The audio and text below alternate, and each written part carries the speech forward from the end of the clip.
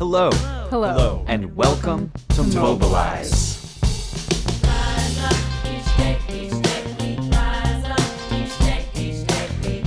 Mobilize is a podcast that puts a spotlight on And is a resource for people, friends, communities, Activists who've decided to stand up, resist. resist, fight back, mobilize. Each day, Together, we shine a light on the We truth. shine a light on the we truth. focus on the things that unite us. we pull each other up. We celebrate our our shared humanity.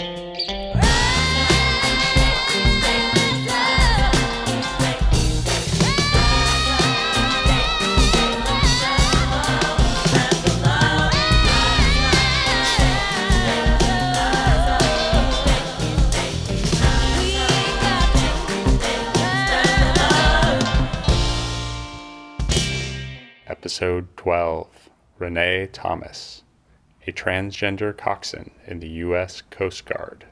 In anticipation of Hurricane Harvey, filmmaker Jody Savitz sat down with Renee Thomas to discuss how Trump's ban on transgender service members affects not only their livelihoods, but also the people they've sworn to protect. Hi, Renee. It's so wonderful that you are with us right now. You're going to be going out to help with the search and rescue efforts happening in Texas with the aftermath of Hurricane Harvey. I truly appreciate you taking the time. I'm grateful that you would want to hear it, and I hope I represent the organization and the people that I serve with well. And so when we get started, I want to be very careful and make sure that I'm on the record as saying that I'm not speaking as an official spokesman of the U.S. Coast Guard. All right, we'll make that clear. Can you just tell me a little bit about yourself, your name, your age, where you're from, what you do normally? My name is Renee Thomas, and I am originally from the Bay Area in California. I've lived all over the country and all over the world, in fact. I'm currently living in Des Moines, Iowa, and I am 59 years old. I work and have worked for a number of years as a commercial architect and lighting engineer. That's my day job. My other job is I've served as a part of the U.S. Coast Guard, and it's now going on 7 years that I've been with the Coast Guard. And what brought you into the Coast Guard? Can you describe a little bit about your role and how you got there? I was inspired to join the Coast Guard originally in 2005, or shortly after Hurricane Katrina came ashore in the Louisiana, New Orleans area. And I was really so impressed with the nature of and the sort of comprehensiveness of the response. The scale of it was amazing because the kind of devastation that that particular storm brought to the Gulf Coast was, of course, devastating. The Coast Guard flew in crews from all over the country. Boat teams were brought in. It was an all-hands-on-deck response. And for about the 2 weeks after landfall, the Coast Guard was personally responsible for saving over 23,000 people. It was just an amazing display of dedication to duty. And that's what really inspired me to join. I think a lot of people would be interested to know the Coast Guard is not a really large organization relative to other government agencies, certainly those in the Department of Defense. We operate under the Department of Homeland Security, so our immediate person on the org chart is the Secretary of Homeland Security, and above that, of course, is the President of the United States. But the Coast Guard is constituted this way. There are about 38,000 active duty personnel that are spread out all over the country, and we also have them serving in various places around the world. In addition to that, we have about 8,000 reservists and 35,000 auxiliarists, of which I'm one. Add to that about 7,700 civilian employees that serve in a number of different ways. And the actual total number is about 89,000 people. With respect to that, we have a very broad portfolio in terms of what we're responsible for. We're responsible for certainly border protection. We're responsible for law enforcement. We're responsible for marine safety, pollution detection and abatement, and of course the search and rescue mission, which is perhaps one of the oldest parts of the tradition of the Coast Guard. Since 1790, the Coast Guard has been involved in rescuing over 1 million people. So that's really quite an amazing feat if you think about it. So when you first joined, you mentioned a particular skill set that you were interested in and then that you developed. Can you tell me a little bit more about those skills that you had before, how you improved upon them, how your training helped you? Well, I grew up on the upper California coast, so I've always been involved with the ocean in some form or fashion. I learned to scuba dive when I was 12. And so I'm really comfortable in, on, or under the water. So it was an easy step for me to go from a casual boater in that sense to someone who actually works on the water. From those skills and that interest, I was sort of drawn towards the surface operations and response side of the Coast Guard. So I trained as a small boat operator and became certified as a coxswain, which is essentially a word that describes the commanding officer of a small response boat. And that's a role that concerns itself primarily with patrol and with search and rescue. And that's really where I concentrate a lot of my effort and energies in terms of becoming skilled in those particular occupations. And in order to do that job really well, you have to be very versed with boat handling and the procedures around prosecuting a successful search and rescue case. In addition to that, I've also added to those skill sets as an emergency medical services provider. I'm a National Registry EMT as well. So those skills bring me to be on the cusp of being deployed to a storm like Harvey. When you joined the Coast Guard Auxiliary, what part of your transition were you at? I completed that several years prior to that. Was there any point in the process that you were joining that they asked or that you had to disclose that you were trans? No. Interestingly, they knew. Every member of the Coast Guard, whether active duty or auxiliary, goes through a security screening process. In effect, you're granted a security clearance, and that process is pretty exhaustive and very complete. So they knew, certainly as a part of that process, exactly who I was. So there was no need to disclose that. And it was never brought up. I've always been treated with absolute respect and professionalism by my commanding officers and by all the crews that I've served with. The Coast Guard has always been very inclusive, and we specifically train to diversity, and we're very serious about it. We believe that a diverse workforce is an effective workforce, and the Coast Guard really stands by that and believes that, and we train to it every year.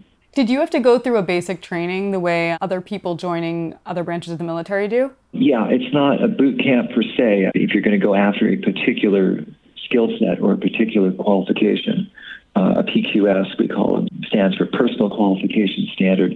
You might go off to a C school to do that. But it's not a boot camp in the sense that an active duty recruit would go through. But it certainly indoctrinates you. When you go down to Texas and that area in the Gulf Coast, what do you anticipate your job will be primarily? I'll be honest with you, I'm not really sure where they're going to have me. They may put me into the search and rescue piece. I could just as easily be serving as a radio operator at a rescue recovery center. It's really going to be entirely up to the incident commander on scene and what is the requirement that he has in terms of the positions that he needs backfilled. But I, of course, will go and do whatever I need to do and fill in wherever I need to. Where they might put me is based on my qualifications. What are your specific qualifications that you personally feel like you excel at the most and not everybody else could do? Certainly small boat operations and search and rescue. Add to that the emergency medical provider piece. And another big part of this is I have a pretty thorough background and qualification in the system that we use to respond to incidents like this. It's called the Incident Command System, ICS for short. And it's a regimented methodology for how to effectively respond to incidents of various sizes. We've used it very effectively in the Katrina response. And it's the way to organize and be able to expand or contract as necessary the personnel and material that you need to effectively respond to a large-scale disaster like the one that we're currently in right now. So I understand how it works. I understand what my place is in it. And that makes it easy for me to go where I am needed to be and just jump in and start working. The other thing that's really interesting about the training that I've received is that it's identical to the training that both active duty and auxiliary forces receive, the purpose of which is to make sure that we're all trained in the same way so that there's no discrepancy in what a person should know in order to effectively do his or her job. You know that if you're working with people from across the country and you've never worked with them before, it's easy to get into that because you're all trained the same way.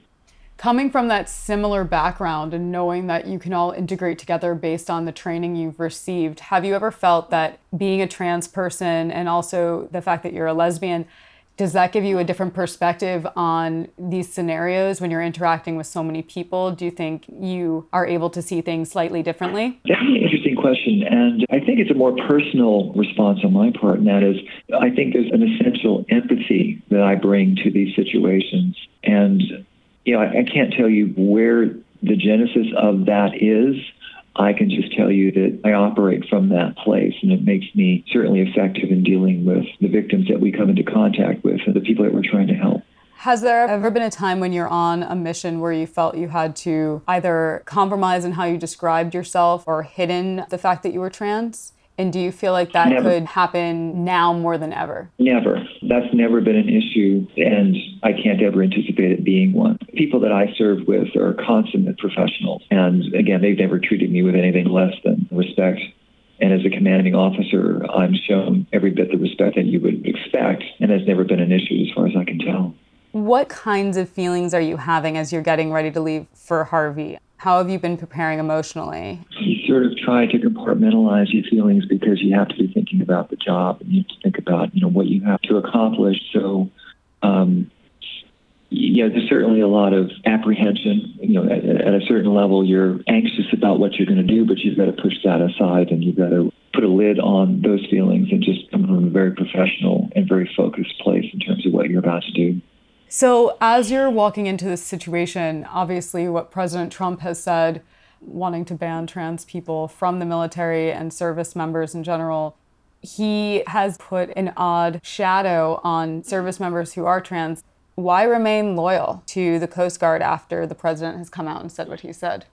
Well, let me try to answer that question by sort of answering the larger question of, why would one join the Coast Guard? What would be the motivation for an individual to join? I think that the worst feeling in the world is to be alone, to be in trouble, and to be certain that no one is looking for you. The 89,000 men and women that make up the U.S. Coast Guard understand that feeling viscerally. I don't think that there is any greater calling in the world than the call to save another person's life. So with respect to what President Trump may or may not do with regards to the service of transgender men and women, that's sort of irrelevant to my motivations for joining the Coast Guard in the first place, and that was to try to do the most good for the most people and be there for them on what is arguably the worst day of your life. As far as the Coast Guard itself, the Commandant had come out and said that he would keep faith with the trans members that were serving. And how did you feel about that statement? Oh, I was very proud of him and very grateful for that. I mean, he recognizes that all of his members, all of the people that serve under him are highly trained professionals, highly committed to the mission that they do. And that is, to the man and woman, the mission that we all embrace and the one that we work very, very hard to fulfill to the best of our abilities. So with respect to losing some of those really highly trained and highly motivated people, that to him would be a great loss. I mean, it's very expensive to replace an individual in whom you've invested that kind of training and that kind of trust. And I think he certainly recognizes the potential for that loss, and I'm very grateful that he said what he said. Specifically, when you're mentioning that it's expensive to replace different people based on their skill level and what they contribute, can you go a little bit more into that and how you see those losses affecting the day-to-day operations? Sure. We've got people at all ranks and rates in the Coast Guard who are trans. If this prohibition, for example, had been extended to gay people as well as trans folk, that would have been a tremendous loss. And again, the notion of respect and the embrace of diversity has it that it doesn't matter who you are. All it matters is that you are willing to commit to the mission and commit to acquiring and maintaining the skills necessary to complete that mission well and to serve the people of the United States, which is whom we've taken an oath to serve. When Trump says it's going to be more expensive to have trans people in the military, do you believe that?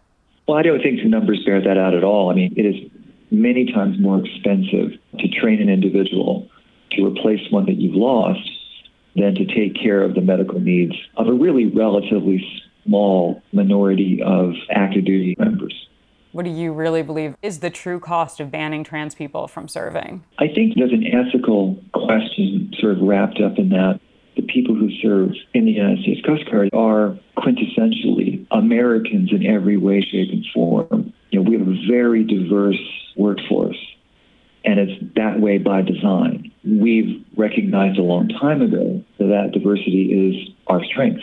It's one of the things that makes us work together as well and as cohesively as we do. So I think the cost to the organization can't be overstated. It would send a terrible message to the remainder of the force, and it's very destructive in that regard and very counterproductive. It's my hope that we don't end up going there.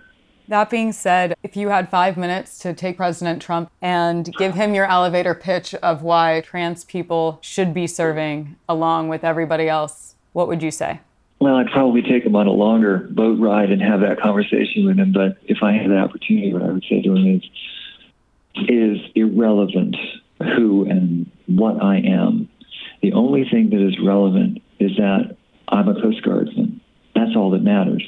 And because of that, I've committed to serve and protect and save the people of the United States. And that's irrespective of who you voted for in the last election or where you went to church last Sunday. I don't care. All that matters to me is that you're in trouble and we have the skills and the determination to try to do something about that. And we do that every day, every night, 365 days a year. These people I serve with are uniquely committed to that mission. And we don't give it a second thought. If you're in trouble on the blackest night, in the worst storm, we're coming after you. We'll do our best to get to you. And we'll work as hard as we possibly can to achieve a successful outcome. The outcome is everyone goes home. I would be less than honest with you if I didn't tell you that in the back of my mind, I think about the fact that I may lose this job that I really love and that I've done successfully for about 7 years now. And I hope to continue doing it for quite a few more years as well. I regard myself as a member of the LGBTQ community. Certainly that's a significant part of who I am as a human being, but there's so much more to who I am that to be singled out for that one specific characteristic, that aspect of my humanity, and to have that be the single deciding factor that removes me from a job I love doing with people that I am honored to serve with, to perform a mission that is so important and involves such a high stakes. I'm at a loss for words as to why somebody would be removed from the opportunity to do that job when they are uniquely qualified for it, when they've been well trained to do it, when they're well supported by their organization and by their command structure. I just cannot imagine that anyone would look at the wastefulness of that and not agree that it doesn't matter who you are. All that matters is how well are you trained, how well do you commit to the mission, and are you willing to see it through to the end? And that's exactly where I stand. So for other trans service members who don't know how to manage their feelings about the president's words, what would you say to them and how would you encourage them to move forward? I would encourage them to be reminded of the Coast Guard ethos. We swore an oath to serve the people of the United States, to protect them, to defend them, to save them, to be their shield, to be ready for them at any time. My advice would be focus on the mission, focus on why we do what we do, and focus on the American people whom we swore to serve.